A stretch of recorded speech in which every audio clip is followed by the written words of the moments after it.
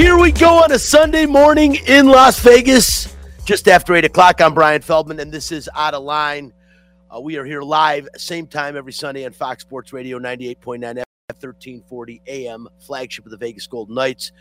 Coming to you live from the Wisden in Las Vegas, because for almost 2 years now, the pandemic has forced us out of the Fox Sports Residential Bancorp studio. Joining me on the show is social media director Spencer "The Wiz" Ostrovsky. Nobody beats the Wiz. Nobody beats the Wiz. That's right. The Wiz not only has his own studio, but he has his own theme music as well. Well deserved, by the way. And back in the Fox Sports Residential Bancorp studio is producer Chris Magnum Chapman, who, aside from producing a number of shows at Lotus Broadcasting, is the locker room reporter for the Vegas Golden Knights radio network. Chris will help us out with Nightcap, as he does every week. The show is also streaming on the LV Sports Network, and you can watch the show on Facebook Live and YouTube. The page is called Out of Line. That's OUTTALINE. And since we are live, your calls and questions are welcome. The Fox Sports Residential Bancorp studio line is 702-876-1340. Hi, this is Bubby, and it's time for What's on Tap. Yeah, What's on Tap is brought to you by title sponsor Residential Bancorp. Whether purchasing a new home or refinancing the home you already own, Residential Bancorp is the company to turn to for all your home financing needs. Residential Bancorp, funding America one neighborhood at a time. Call 702-964-5720 to get information on all the home financing options available in the state of Nevada. On tap, the Vegas Golden Knights have lost 2 in a row, 5 of 6, and are now in third place in the Pacific Division. UNLV lost last night, but still would be considered a surprise team in the Mountain West Conference. We'll talk about that and maybe the Mountain West Conference's most valuable player this season. NASCAR is back, and Jeff Motley, the Vice President of Communications at the Las Vegas Motor Speedway, will be joining to let us know all about the ticket packages still available for next weekend's Pennzoil 500. Looking pretty forward to that. Pennzoil 400, a year off NASCAR. We didn't see him in 2021. We're going to see him again in 2022. And yesterday was a mind-blowing historical day in college basketball. We'll talk about that. That is What's on Tap. If you are looking to buy a home or to refinance the home you currently own, choose a company you can trust. Residential Bancorp, funding America one neighborhood at a time. Call 702-964-5720 for details on your home financing options today. What's going on, Spence? Make you turn on your microphone. There you go. We're still working on graphics a little bit here, but no, I'm doing great. Thank you, Brian. And Mag's back in the studio, man. Welcome back from your honeymoon in France. And like I said last week, Chris, I saw some pictures. I was very jealous, but it looks like you and your wife ate an awful lot of cheese. Yeah, Brian. Those who don't know, and I'm guessing a lot of people would not have known because I probably don't tweet about it or talk about it a lot, but I am a cheese aficionado. I love cheese, and as you could tell, when I was in France, I certainly posted a lot of pictures of cheese, and I found a lot of obscure cheeses that I could not find here. By the way, if you ever go, the best thing to do, and I love it, you go to a grocery store, you pick up a baguette, or as we call them, French roll, and you go to the cheese section, and usually it's like an entire aisle of cheese, and you find a cheese, and you just try it, and you put it on the bread, and it's cheap, it's delicious, and you can even mix it up. You can go and you can pick up some like sliced meat, like salami or prosciutto, and the prosciutto de Parma is so good, but that's, of course, from Italy. But you make a little sandwich, and it's a cheap, inexpensive way to have lunch, and that's pretty much what we did every day. Yeah, I was watching. It was pretty cool. It even looked like, in France, they even have like dessert cheeses, don't they? Yeah. You know what's funny? I like to have, and I make it at home. I'll buy some brie cheese and I'll cover it with maple syrup, the pure maple syrup, and some pecans, and I'll bake it in the oven for about 10, 12 minutes, and it comes out and it's super soft and gooey, but it's so sweet, covered in the maple syrup. I'm getting hungry just thinking about it. Yeah, Chris, I shouldn't have brought up anything. I'm tomorrow will be 6 weeks into my intermittent fasting that I am doing for a year. I literally eat 3.5 hours a day. That is it. I've got a friend in town right now, and I have to tell her you got to put it off until 7 o'clock at night because I'm not eating till then. Normally, I'd eat from like 6 to 9:30, but when someone's in town and on the weekend, you want to eat a little bit later because you know you're going to be up later and you're going to get hungry later. So give yourself that opportunity. But man, talking about the cheese and watching you last week does not make intermittent fasting easy at all. Hey, something we do need to get probably right to, Spence. Go ahead and hit nightcap because a concern and something that really needs to be talked about. Hockey players, as you know, are warriors. They don't give up. They come to play every game. It's time for Nightcap, a cupful of the Vegas Golden Knights. From highlights to interviews to special events, the puck starts here. Straight away, Jack Johnson. His draw and score! Through traffic in front, JT Compher may have got a piece of that. He was providing the screen. Colorado has tied it. Carr leads to Colorado the other way. McKinnon scores! On his first shot of the game. Nathan McKinnon rips it home. The Avalanche with 2 goals in 26 seconds take the lead. Yeah, kind of discouraging. Once again, the Knights for 2 periods really played well against what I think is the best team in the National Hockey League, in spite of the fact the points say so.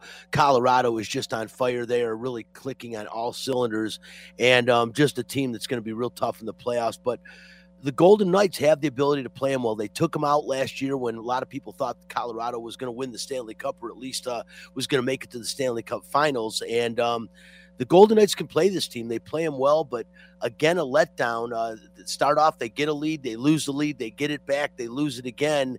And like I said, in 26 seconds, they go from a goal up to a goal down. That just can't continue to happen. It is a concern.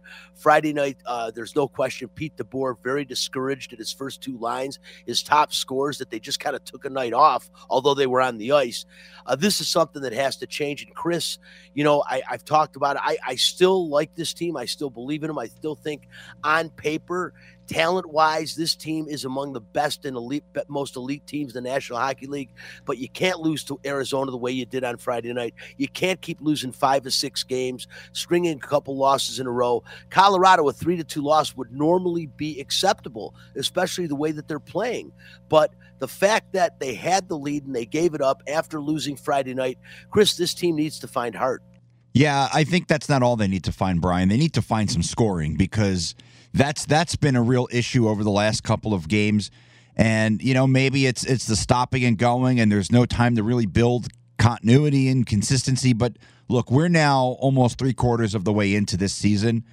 I think I'm not going to push the panic button, but it's funny. I kind of feel like I may have jinxed a team the other day because I made the comment that, look, they're better than the Kings. They're better than the Ducks.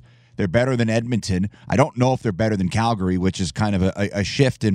I've looked at things. I knew Calgary was good, but I think it might be a reality that the Flames might just be better than this team right now. Right now. And that's no Mark Stone. That's no Max Pacioretty, or no Robin Leonard. But I made the comment the other day on the Insider Show that, look, this team is going to be favored in a lot of games down the stretch, and as long as they take care of business, they'll be okay.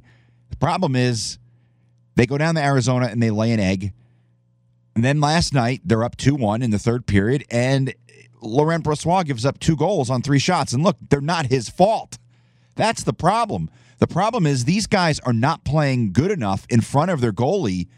I mean, Brossoit on the second night of a back-to-back, I think that tells you what the team thinks of Logan Thompson, that he's just not ready, especially on a night against the Colorado Avalanche, which is why I was a bit surprised that we did not see Logan Thompson on Friday against the Coyotes. Not that it would have made a difference, right? You lose that game 3-1 anyway. But Brian, I don't know if it's time to push the panic button. I'm not pushing the panic button, but certainly I think it might be time to realize that this just might be who this team is, because at this point in the season, if they haven't found the consistency yet, I don't know if they're going to find it. And you can look at a variety of things. You could say injuries.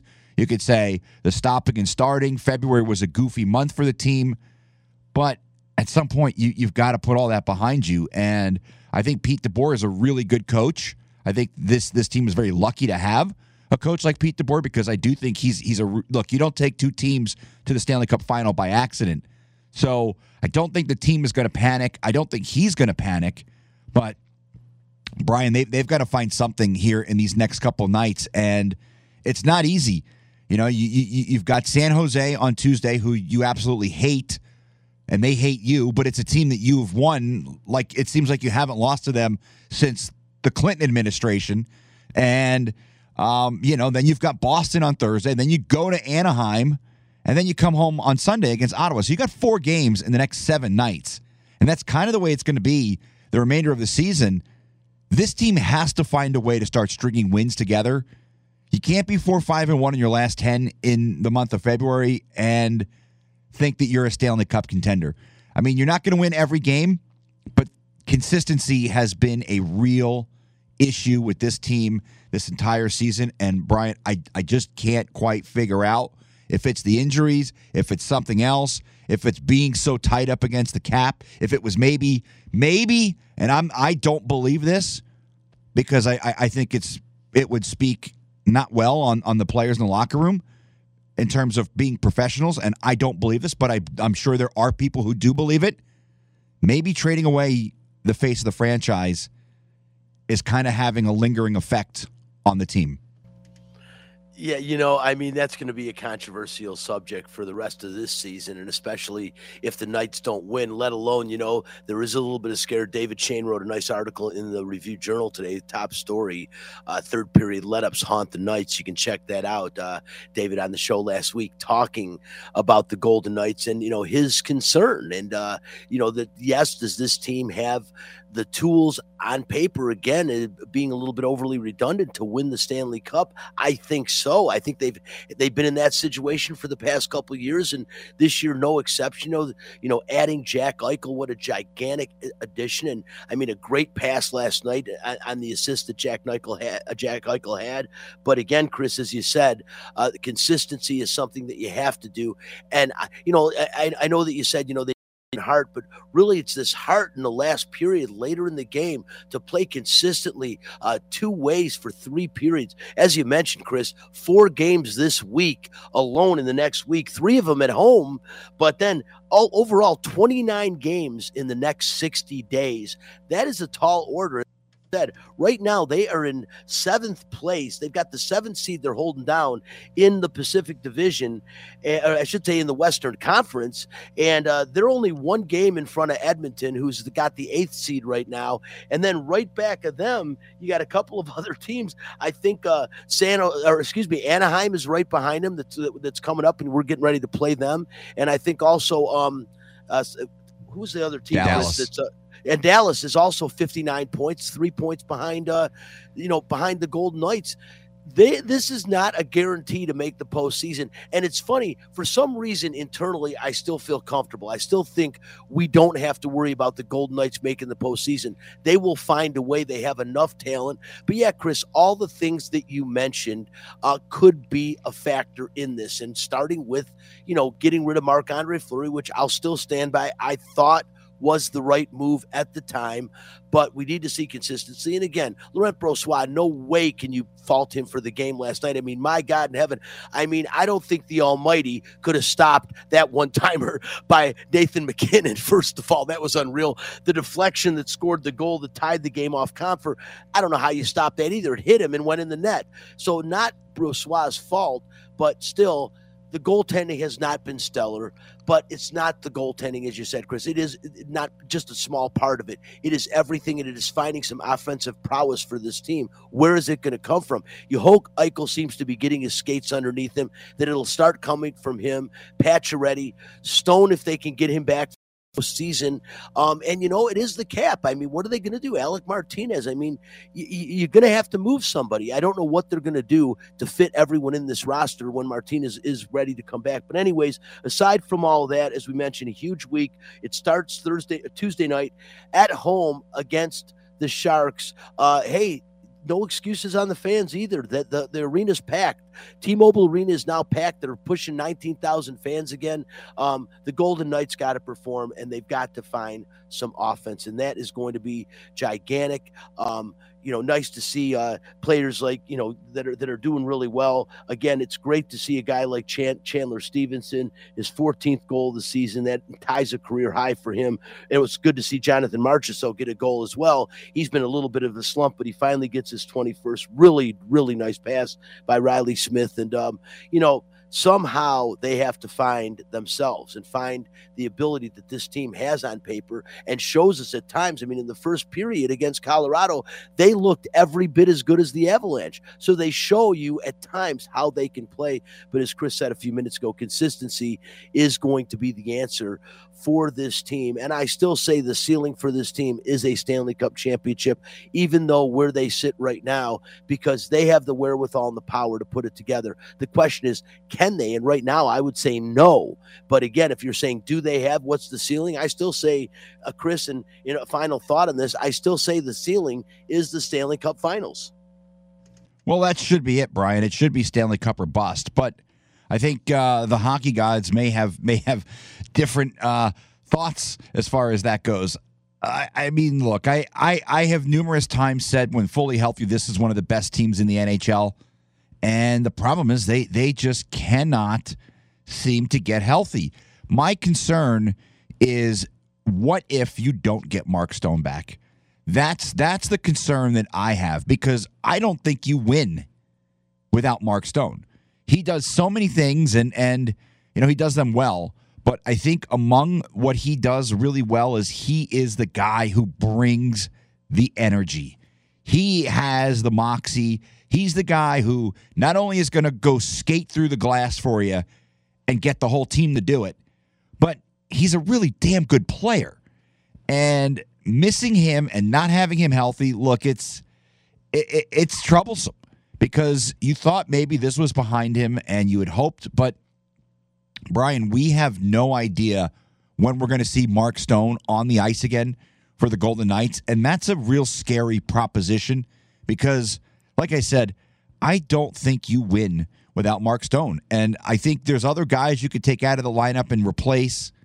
You can't replace Mark Stone. You can't replace what he brings on the ice. You can't replace what he brings in the locker room. You can't replace what he brings to the fans. You cannot replace what's on his chest. You can't replace what's in his heart. That's a huge task. And it's, like I said, without him, I don't see this team going to the Stanley Cup final. And what worries me is it's a back issue. And, Brian, you and I are old enough to remember Larry Bird and how his career was completely derailed by back problems. I'm not a doctor. I know you have a doctor in your family, but in terms of sports, it just seems that there is no worse injury for guys to have than back issues, because it seems to be the type of thing that just does not go away. No matter how many surgeries you have, no matter how much rest you have, it just seems like back problems don't go away. And I hope I'm wrong, but Brian, it's one of those things that I see back issue and I get real nervous. No question, Chris. Yeah, I got lots of doctors in my family, my dad, my uncle, cousins, my nephew. I'm loaded with them, and there's no question. My dad, at 83 years old, walks completely at a 90-degree angle because of 3 back surgeries. The back is nothing you can play with. It as a professional athlete, even a collegiate athlete, there is almost nothing worse than a chronic back condition, and hopefully it won't be something chronic for Mark Stone. It'll be something they'll be able to repair. But, that was the big concern with Jack Eichel. Would he come back? Because whenever you're talking about back, spinal cord, neck, it is a problem. And you're right, there is reason to be concerned, because Mark Stone, as you said, Chris, no matter what, even when he's off and he's not playing on his game, he is someone, when you are opposing the Vegas Golden Knights, Mark Stone is someone that comes up on film all the time guy that you have to account for whenever he's on the ice. His presence. He is one of the top players in the National Hockey League. He kind of disappeared in the latter rounds of the playoffs last season, but believe me, as Chris said, this guy is an integral and maybe the most valuable part of this team in the glue. There's a reason that Mark Stone was given the C by Pete DeBoer and the first captain ever of the Vegas Golden Knights. He's earned it and he deserves it. Let's move on, man. Spence, let's talk some UNLV basketball and a hell of a game last night. They lost to Boise State, but again, what I say a hell of a game is they competed again. I think Boise State, they came in maybe a little bit overconfident with the way that they've been playing, and they came in expecting, and I think a lot of people expected to win. Heck, it was a pick-em for a while with the books in Vegas, and Boise's a pretty good team, but Boise is a team that we know shoots very well at home, very high shot percentage, not as so much on the road, and a lot of people thought this was the perfect storm for UNLV to win this game and get ready for a huge game against Wyoming coming up at Thomas and Mack this coming week. But it didn't happen. They lost to Boise by 10. But why I say I liked it, Donovan Williams starting to look like his old self again. Double digits, 26 minutes. It looks like he's finally recovering from COVID and getting his lungs back, so to speak. But UNLV, we got the highlights of the game right here. Degenhardt in the paint, left hand off the glass, no good. Armouche, put back. He's the only super senior on this squad. That's a deep three, and that one finds the bottom with Mr. Clutch, Marcus Shaver Jr. Baker in the lineup for the Running Rebels. Junior from Tempe. That's a deep three, and that one finds the bottom for Donovan Williams. Early going here in this second half. Hamilton on the drive, left hand, high off the glass, and Bryce Hamilton gets on the boards. Now look for Hamilton to come off to the corner here. There it is. You're right with your first thought, Avery Johnson, and he drilled it. Just fell off their couch. What did he say? Floater from Saber, and that finds nothing but net. Go, rebound, Boise. You see the difference in pick and roll execution. Saber's going to push on Hamilton. Smart move for him. But once again, Boise State with an 86-76 win. Yeah, you guys, both Chris and Spencer, being an alumni, the two of you guys, there's no question that UNLV to this point, to me, has overachieved this season. I think Kevin Kruger, put it this way, there's no way anyone could have expected more than where they're at right now at this point in the season. 17-12 on the year, 9-7, fifth in the Mountain West. At the beginning of the season, we chalked both Boise State games up as losses, and so they were. But we also probably chalked up Colorado State both games as losses. Wyoming still, without question, to me, the surprise team in the conference. Their coach is going to win Mountain West Coach of the Year, although Kevin Kruger will get a few votes for that. This team right now, I'm scratching my head. I mean, I'm not looking at the Boise State game and saying, oh, that's this UNLV team. I'm looking at the Boise State game and saying, they kind of let down. They didn't play their best game. But I'm also looking at this team overall, the body of work in 2021-22 to this point anyways, with a couple games left and the Mountain West Conference tournament looming, Spencer, as this team, the one thing I'll say, they can compete. They can, and I wish I could tell you as I was watching the game a little bit last night that this is the reason that they lost. And, you could say they got off to a slow start, but when you look at, going into midway through the second half, they were up at some point. So there's nothing, you can't, excuse that. I mean, they had the chance to win this game, and it just kind of got away from them. The only thing I will say about this game that did surprise me is that just a lack of attention to detail. And in basketball, that's the difference. This game was really close, but they allowed a lot of offensive rebounds. Maybe they weren't putting their hands up on the perimeter because they had a lot of three-point shots. Boise State, we know they're a good three-point shooting team, but still, it's that little bit of extra effort that can go a long way. And we're really far into the season now, so it can be hard. Like, I think it's easy to forget that these kids are 18, 19 years old, maybe 20 years old. So, they're young kids, and sometimes their attention span maybe it starts to get a little lax. And I think every team probably goes through this at least once a season. So hopefully this is like the worst of what we've seen, even though they really, again, didn't play a bad game technically. It's just those small things that, Kruger is definitely going to get up on them on. And I'd rather it be in this game than the Mountain West tournament that I'll be going to and covering. Yeah, Brian. Seeing that game, I don't know that I'll be in town. You might be doing the show on your own, or we'll have someone join you. Of course, you got Mags always, but it's funny because I may have to miss the Mountain West Conference tournament for the first time since like 2012, and I'm really bummed out because I really would like to see what they can do in this tournament based on what we've seen them do. I mean, 2 blowout wins against Colorado State. Now, granted, Colorado State hasn't been playing great lately. Matter of fact, they've been playing almost bad lately, but they're still at the top of the conference. And when UNLV played them the first time, they had 1 loss to San Diego State. When they played them the second time, they had 3 losses total on the season. And UNLV was 2 of their 4 losses for their 4th loss, which is pretty damn impressive, regardless of how you want to look at it. I mean, you were saying if UNLV could play Colorado State every game, they would be great, but that's not the truth. Colorado State is a pretty sound basketball team in the Mountain West. And Spence, in Power 5 conferences, if you're going to compete to win in a Power 5 conference, you got to have at least 2 NBA players on your team, maybe 3. That's how good you have to be now to be an upper echelon team in a Power 5 conference. You look at all the conferences, the top teams have 2 or 3 NBA players. But in the Mountain West Conference, you can be the best team in the conference with 1 NBA player. UNLV has 1 NBA player in Bryce Hamilton. He will be. I still think the best NBA player to come out of this conference, I don't know. I still think it's going to be Matt Bradley out of San Diego State University. The guy's got the body of an NBA player right now, and his game is a little bit elevated, although he's averaging 6 less points than Bryce Hamilton is a game. But yet, Bryce Hamilton is the cog that makes this machine go. He's the cog in the machine that makes it work, makes it operate here. As far as he goes, this team will go. The question is, how far can Bryce Hamilton take this team? Because I'm saying right now, is he the conference player of the year in the Mountain West? Well, he's averaging just under 22 points a game, which leads the Mountain West Conference by about 1.5 points a game.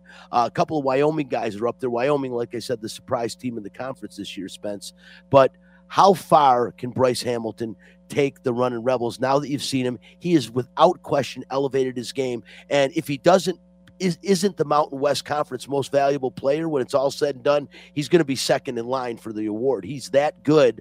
I still think he's an NBA project to a degree, but I think he's got game that if he gets with the right team and the right coach, he has the potential to be an eventual starter at the next level. Well, no, you were absolutely right, Brian, about, in the Mountain West tournament when it comes to competing, because you can use the word NBA player very loosely. We saw, Sam Merrill and Niketa, who plays for the Kings now. I saw his debut like last month, which is kind of funny. But Bryce Hamilton is in that kind of range, with the Sam Merrills. I think he's a little bit better than that, or it could be. The only problem is that Sam Merrill was a little more ubiquitously good. Like Bryce Hamilton is a scorer. Like I haven't really seen him do too many other things like really well. He's just a very average passer. He's a very decent, everything else. So but when it comes to Bryce Hamilton, how far he can take them, I don't know. I mean, he had a really slow start to the Boise State game, and it is really hard. Like, I think we put a lot of pressure on the kid, and the fact that he even came back shows like his, I don't know, chutzpah. I don't really know what the actual word is. His moxie. Yeah, his moxie. My Yiddish terms over here. That's all right. Yeah, that's the only word I could think of. No, but I'm excited because this is the first time I felt a little bit anything. Because I remember in the last year's Mountain West Conference, like he was checked out by that time, and I knew they were going to lose the first game, and they were out very quickly. I don't feel like it's going to be that way. It could happen, but I would love to see them have a run. And if Bryce Hamilton gets hot, which he did in the second half, so he is a human torch, or he can be for this team. And if he starts out really well, I feel like that first quarter may be the difference, or the first half, I should say, in the Mountain West tournament could be the decisive factor. Because if he's not with it, the team's not going to be with it. If he is, they may just start going all the way.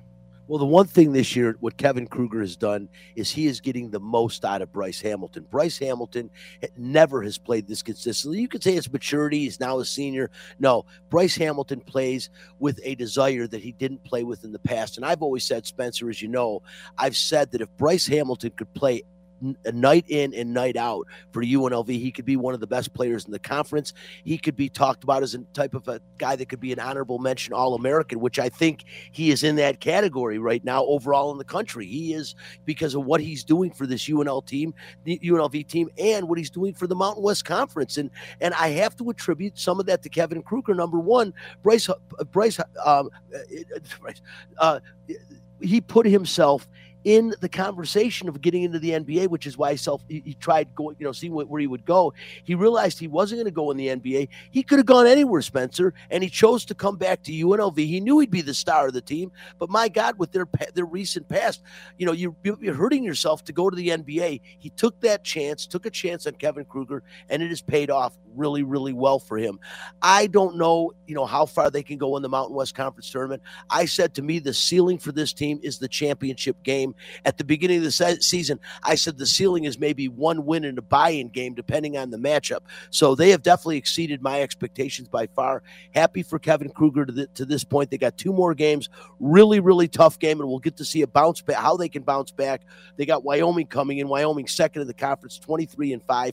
12-3 in the Mountain West Conference. No question, the most underrated, overachieving team in this conference. And their coach has done such a hell of a job. He will be Mountain West Coach of the Year. I promise you that. And they wrap the season on the road at the Pit in New Mexico. That's another game they should win. I mean, New Mexico, I'm not going to say they're a doormat, but they're pretty bad this year. But you don't want to overlook New Mexico, because unlike UNLV, New Mexico still packs the pit. Unlike UNLV, who doesn't pack the mat, they still show up, and the fans can make a difference on the road at New Mexico. So that's a game you don't want to overlook heading into the Mountain West Conference tournament, which could change seeding. So I look forward to it. Spencer, I'm jealous, man. I think you're going to have a great time. I think it's going to be a hell of a tournament. Maybe the best UNLV has seen for their team in quite a while. Yeah.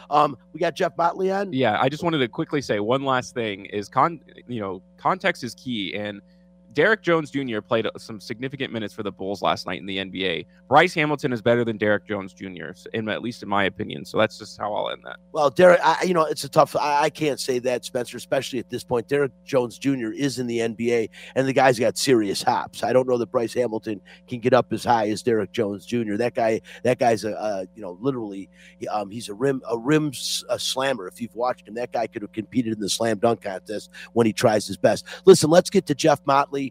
Looking forward to having him on. Looking forward to NASCAR being back, missing a year at the Las Vegas Motor Speedway. Jeff Motley, the Vice President of Communications, and also Sonoma Racing at the Las Vegas Motor Speedway. Appreciate you joining the show, getting up early with us, Jeff, when you've got a hell of a weekend right in front of you again. Yeah, we're looking forward to a great week. Finally going to be back at full capacity, have all of our restrictions lifted, and it's going to be a great weekend. We're going to kick it off. We get to bring the Hauler Parade back. So Thursday night, we take the Haulers right down the strip on the way to the Speedway, something we haven't been able to do for about 3 years. And then a great weekend of racing. Trucks on Friday night, Xfinity on Saturday, and the Pennzoil 400 for the NASCAR Cup Series on Sunday. Yeah, I saw the parade was coming back, and practice and qualifying for all 3 races are back as well. Check out the schedule. Jeff, so kindly at the very last minute, I hit him up this morning saying, hey, can you get us a couple tickets to give away?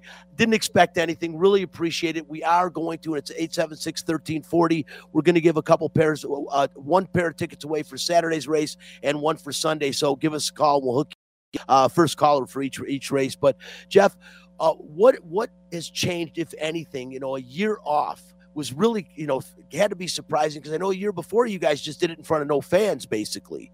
Well, that's kind of, when the pandemic first hit, we were fortunate. We were one of the last events to happen in the spring of 2020 before the pandemic hit. We never lost an event, but we ran in front of no fans, really, with no fans at all in the fall of 20.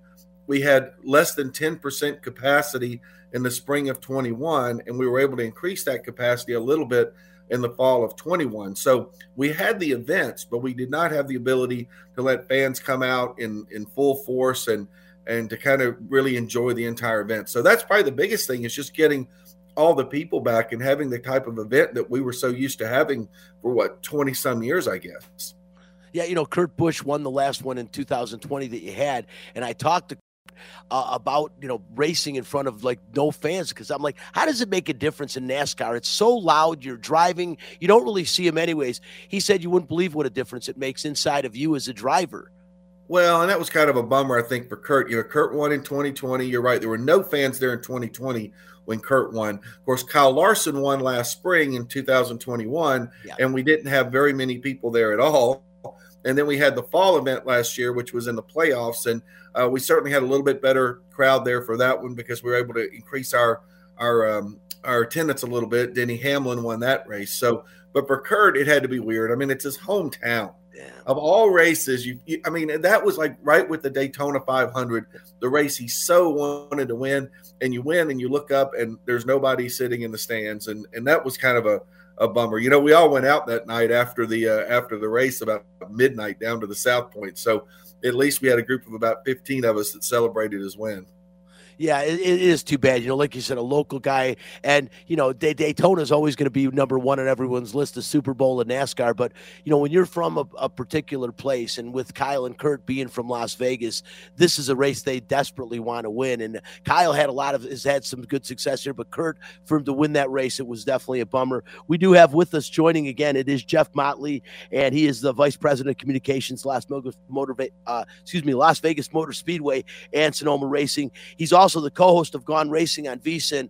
I got to catch that a couple of times now, Jeff. Pretty darn cool. And tell people where they can find it, because it really is a really good show. If you are a NASCAR fan, you want to check this out. Well, yeah, it's Brennan Gaughan, who's a former NASCAR driver, and I we kind of break down some of the betting odds each week on the NASCAR races.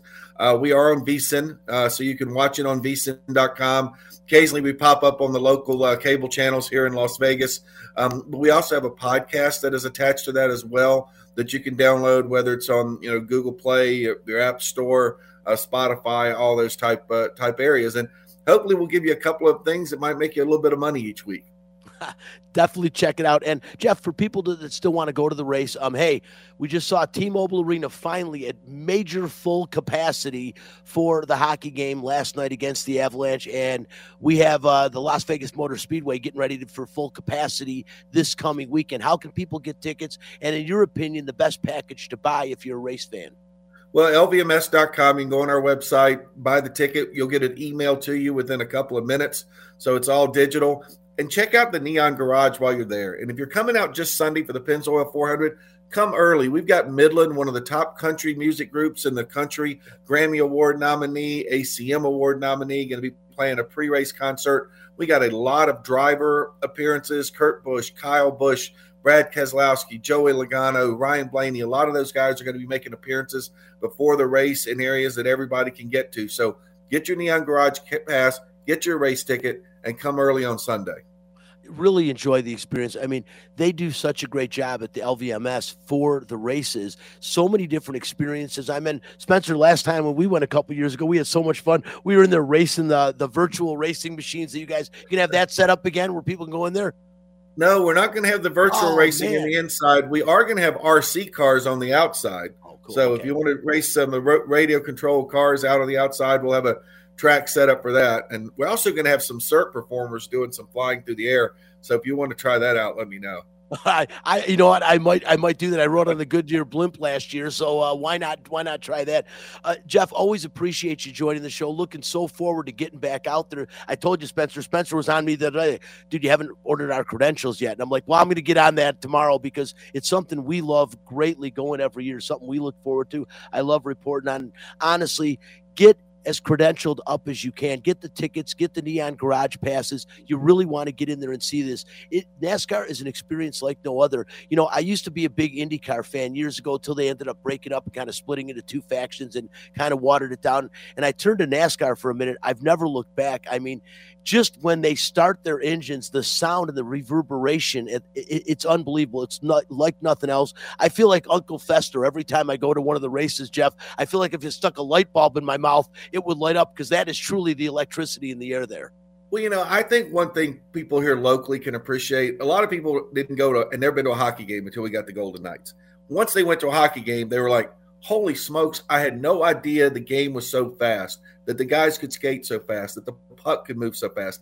A NASCAR race is the same way. When you watch it on television, everything is relative. When you go to the race and you see 40 cars going 190 to 200 miles per hour packed together past you, you actually get a sensation that you can't get from television. No, it is amazing to see. I mean, they are literally, an inch apart, their bumpers, and they're going, like you said, 190 miles an hour. I mean, I just don't know how you could do that. I mean, I love thrill rides, but that is beyond a thrill ride. It's something that, you can't imagine, but watching it up close, I mean, literally, if you sit close and you get up close, they are a blur going past you. You have to watch them coming around, because when they go right past you, it is literally a blur. One of the coolest things ever. Jeff, as always, greatly appreciate you joining the show, and also greatly appreciate and allow us, a couple of our listeners, to win some tickets to the event, the Pennzoil 400 on Sunday, and of course the race on Saturday as well. Well, appreciate you having me. We'll see you out next week. Absolutely. Jeff Motley, once again, Las Vegas Motor Speedway. He does such a great job out there. Everyone in town, Spencer, knows Jeff. We see him when we go out there. He's just accommodated, walk around. The guy never stops working. You think there's only a couple of NASCAR races a year, but there's so much more going on at the Las Vegas Motor Speedway, and it has kind of become what it's become because of Jeff. He does such an effort in the community to make things happen there. Now the show on VSiN, as he said, with Gone, who a former NASCAR driver, it's really cool because they give you odds and you can make a little bit of money. Listen to those guys. They definitely know NASCAR. So appreciate Jeff joining the show. And again, a couple of pairs of tickets to give away, which I'm looking forward to. And I'm looking really forward to going out there again next weekend, Spence. Should be a great time. No, I had a great time when we went, and obviously the media area is really nice, but more importantly, like if you just have a regular ticket over there, it's not just you're going there to watch the race. You talked about some of the things that we did before, like that virtual racing thing. So they really get the people, amped up. They get people interactive, and if it's a wonderful event. I can't wait to go. No, really cool. And again, appreciate Jeff Motley. And like I said, pretty wild stuff yesterday, and it relates to this. Fact this. If you don't like the facts, take your ass back to bed. Fact this. Never before in NCAA basketball history have the top 5 ranked teams lost on the same day. How about 7 of the top 10? Incredible. This all changed yesterday. And Spencer, I don't know what to say. It was like being in the twilight zone yesterday. Every team, all the way down to you finally watch Gonzaga not just get handled by St. Mary, but literally beaten and exposed by St. Mary to the degree they haven't this year. They haven't lost at home this year.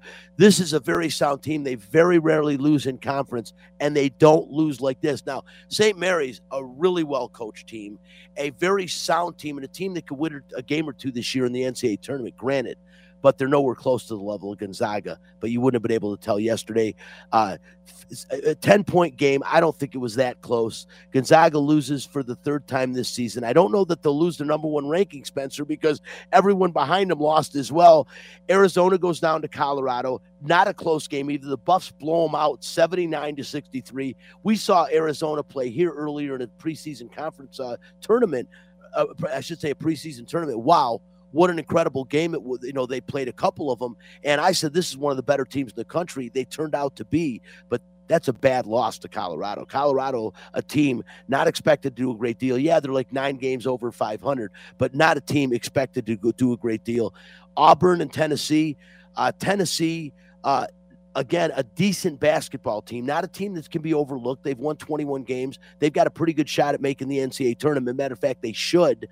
But Auburn, number 3 team in the country, really good squad, 67-62 in that one. And my alma mater, Michigan State, who has played like garbage the last week and a half, 3 losses, they've looked terrible. Purdue, I said, is a team that could compete to win the national title. I truly believe it. They have such great size on the interior and a good perimeter game as well. They play well both at home and on the road, and yet they go into the Breslin Center, and Michigan State is able to handle them. Close game, 68-65, but Michigan State wins it. Tom Izzo ties Bobby Knight for the most wins all time for a Big Ten coach, 662. Bobby Knight still got him in the Big Ten. He's still got about, 70 games on Tom Izzo, but Tom Izzo, man, we'll talk about Tom Izzo in another week or maybe in a little bit, but, I think the guy's got to win another national championship to be considered one of the all-time great coaches. But again, that's subject for a minute from now. Kansas, the number 5 team in the country. Baylor, no slouch, defending national champions, or I should say reigning national champs. But they're ranked number 10th, but they still took out, beat Kansas by 10 points in a game that I thought Kansas would win and look good in that game. They've been playing well. They lose that one. And then Kentucky, the number 6 team in the country.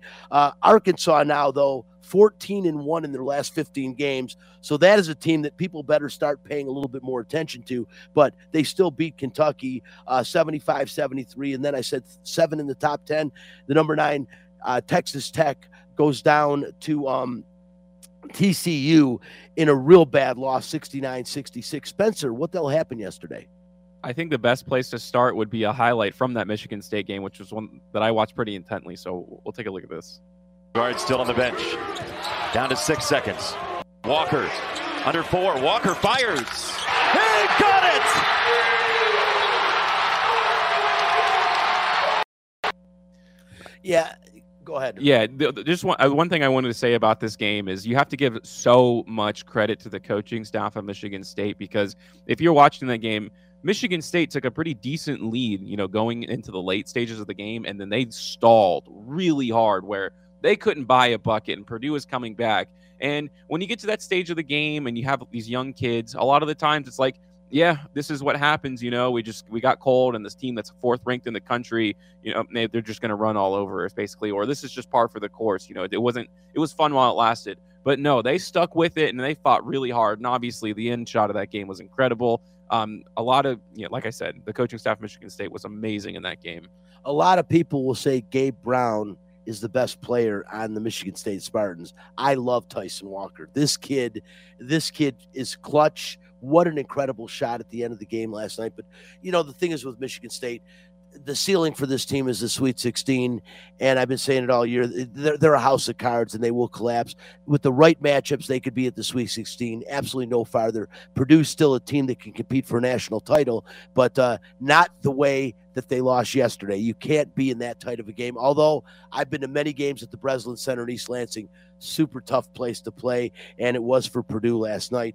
And Spencer, I know you got a couple of other highlights, and talking about the Tennessee game and Auburn game, I really like Auburn this year. I think this is a tough team. I haven't liked Auburn this much since maybe Chuck Barkley played for them, but they looked pretty good yesterday. You got a highlight in the Tennessee game for that one too. Jamari not done scoring as he lays that up and in, but there's just 2.6 to go. And Kennedy Chandler will dribble it out. The Volunteers defend home court and knock off another top 5 team. Yeah, Tennessee's making a name for himself, Spencer, and they're a team, like I said, that is going to get in the NCAA tournament, and a team that could surprise some teams. But they were ripe for the pick, and this is an Auburn a game Auburn should have won. Well, here's the game was great, obviously, but this is what I wanted to say about it. And I just got the chills looking at that highlight, and I don't care about either of those teams in the slightest bit. I don't care about them at all, but this is really what college sports are about. This is really what sports are about. I think we get caught up so much in the professional part of it and all this money getting thrown around, but these kids play so hard. And then the kids that go to the games too, how excited they were.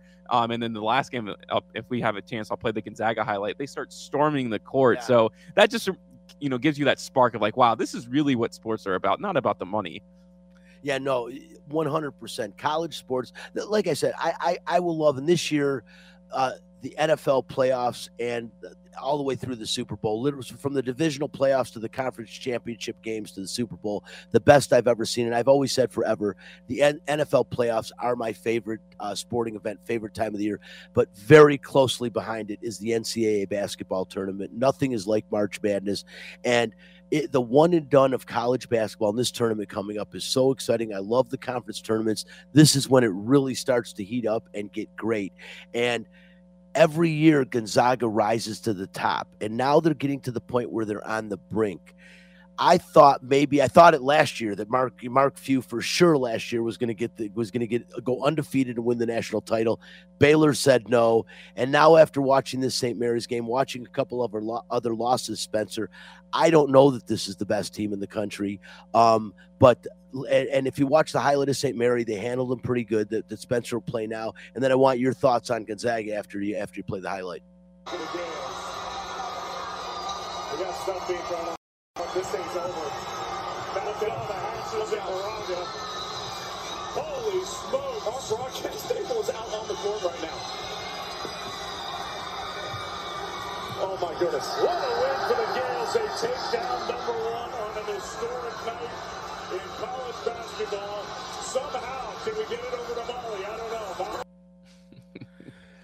I don't know what more you can say about that. I mean, that's just showing them celebrating. But if you watch the game, they played Gonzaga really well and really had them up against it for most of the game. Well, we know Gonzaga is a very talented team, but here's the thing about March Madness, and it is one and done. And you think about in basketball, like the best team in basketball, in NBA, I should say, usually wins the title because there's just so much room. A few upsets happen here and there, but at the end of the day, the NBA Finals, yeah, it's usually the team that's the best. Now, when it comes to March Madness, it's weird to say that the best team doesn't always win the national title, but it probably is true. Like Gonzaga was the best team last year, but they lost in the finals, right? So they're a team that it's hard to sustain that much success too, and you go through it year in, year out. And, I definitely think they could, but it never seems like the one seeds ever end up going that far in March Madness because everybody's looking at you. Everybody has a target on your back. They want to beat you because you're the best team. And that's a hard, burden to carry. No, it is. But, the bottom line is Mark Few is going to go down as one of the best recruiters in the history of college basketball. He's going to go down as one of the great coaches, but it's hard to label of him as the greatest or even put him in the conversation if you don't win a national title. And they'll say it was a smaller school. I mean, this guy recruits as good as anyone I have ever seen. Gonzaga is completely on the map, and we know who Gonzaga is because of Mark Few and that basketball program. There's no question about it. But again, you've got to win a national title. Coach Krzyzewski at Duke went about a decade and a half without winning. Well, the bottom line is Few's been there a lot longer than that now. He gets this far, but you can't be a bridesmaid, Spencer. You got to one day be a bride and get married. No, I totally agree with you. And he is a great recruiter, but look, it's going to be really hard for him to get a top 10 recruit because I'm thinking back just recently, Jalen Suggs, obviously. He was the 4th pick, although honestly, that wasn't the greatest draft in the world, in my personal opinion. Evan Mobley is the best player in that draft. I said he should have been drafted number 1. But anyways, he had Brandon Clark on his team. Also, like really good contributors, but never top 3 guys. And it seems like if he just had one of those top 3 guys, he could do it. But that's a really hard thing to sell because there is no Gonzaga program without him. So it really is a hard thing to discuss. And they've gotten so close. They just can't get it done. I don't know why. I feel really bad for the guy, honestly. He's like, up at Gonzaga, they'll erect a statue for him. They'll probably name 3 buildings after him when he retires. That's how much he means to that university. Why leave? They are paying him. They are paying him as though he were a Power 5 conference coach. He's one of the top paid coaches in the country at Gonzaga. No reason for him to ever leave there. I mean, my God, he's got just a great situation. But again, you don't win a championship. Yes, is he a Hall of Fame collegiate coach? Oh, he could have retired 3 years ago. Didn't even need the championship game last year for that to happen. But eventually you have to win a championship. It's about winning, Spencer. Winning isn't everything. It's the only thing. And, Mark Few, I think he won't be given the just dessert in his legacy when it's all said and done if he doesn't eventually win a national title. Well, the legacy that a championship brings you is unreal. Think about the Raiders and the Cowboys right now. They haven't done anything since the 80s, but the fans that are watching those two teams are riding the high of those championships 30 years ago. So obviously the impact is huge, and I think he probably knows it more than anyone else. I'm sure he really wants one, but yeah, you get that championship, just one. I'm telling you, just one, and it will be remembered for generations. So he's got to get it done at some point. Yeah, I mean, talk about winning just one, and a guy that I say is underachieved, and it's hard for me to say it, but Tom Izzo. I mean, Tom Izzo has that one title, but years ago, he was famous for literally, it was like 5 graduating classes in a row. Every kid played in a Final Four. That's how much he meant to college basketball. He finally, in 1990, broke through with Mateen Cleaves and Morris Peterson, and they ended up winning a national title. Unbelievable team. I saw several games, including that great game against Iowa State that sent him to the Final Four. But that's his only win. He kept getting there, and he's like a guy that loses in the semifinals. And, he puts together, Tom Izzo, one of the best recruiters in the country, also one of the best motivators in the country, and he doesn't shy away from preseason playing some of the toughest teams in the country to get his team prepared for the Big Ten Conference and for postseason play eventually. But Spencer, again, with a guy like Tom Izzo, at times people were saying he's the greatest coach of all time. Judd Heathcote has one win at Michigan State, just like Tom Izzo. Now, Judd Heathcote didn't have the overall success that Tom Izzo had. But Judd Heathcote got pretty lucky. Got pretty unlucky. In '86, they played Kansas. The shot clock, they play at Kemper Arena in the Sweet 16, and the shot clock, the game clock stops for like 16 seconds. They never went back and made it right. And they end up winning in overtime. Michigan State goes out in the Sweet 16. Kansas did go to the Final Four that year. Danny Manning was a sophomore. And then in '91 was Steve Smith, a Georgia Tech shot by Kenny Anderson that was clearly after the buzzer, and they counted it. And they went to overtime, and they beat Michigan State. So Judd Heathcote could have had 2 more, at least, Elite 8 appearances. And I'm saying, is Tom Izzo that much better than Judd was? Now, when Judd won his national championship, he had one of the top 3 players, in my opinion, in NBA history on the team in Magic Johnson. But still, he was able to recruit Magic Johnson, recruit Greg Kelser, recruit Jay Vincent. He recruited those people. So is Tom Izzo that much better than Judd Heathcote was? As a Michigan State alum, I honestly can say now I don't know. Yeah, well, you got to have so much credit to him. You're recruiting Draymond Green, Magic Johnson, obviously, but Miles Bridges, Denzel Valentine. I mean, this guy gets NBA players on his team, and it's really cool to me. It really is. Listen, we're out of time. We got to roll. I want to thank Jeff Motley for joining the show today. Always thank Spencer the Wiz Ostrowski, our social media director, and my co-host, and of course Chris Magnum Chapman back in studio, our producer. We will be back next week. We appreciate you, and support the local teams, man. We'll see you soon. Bye-bye.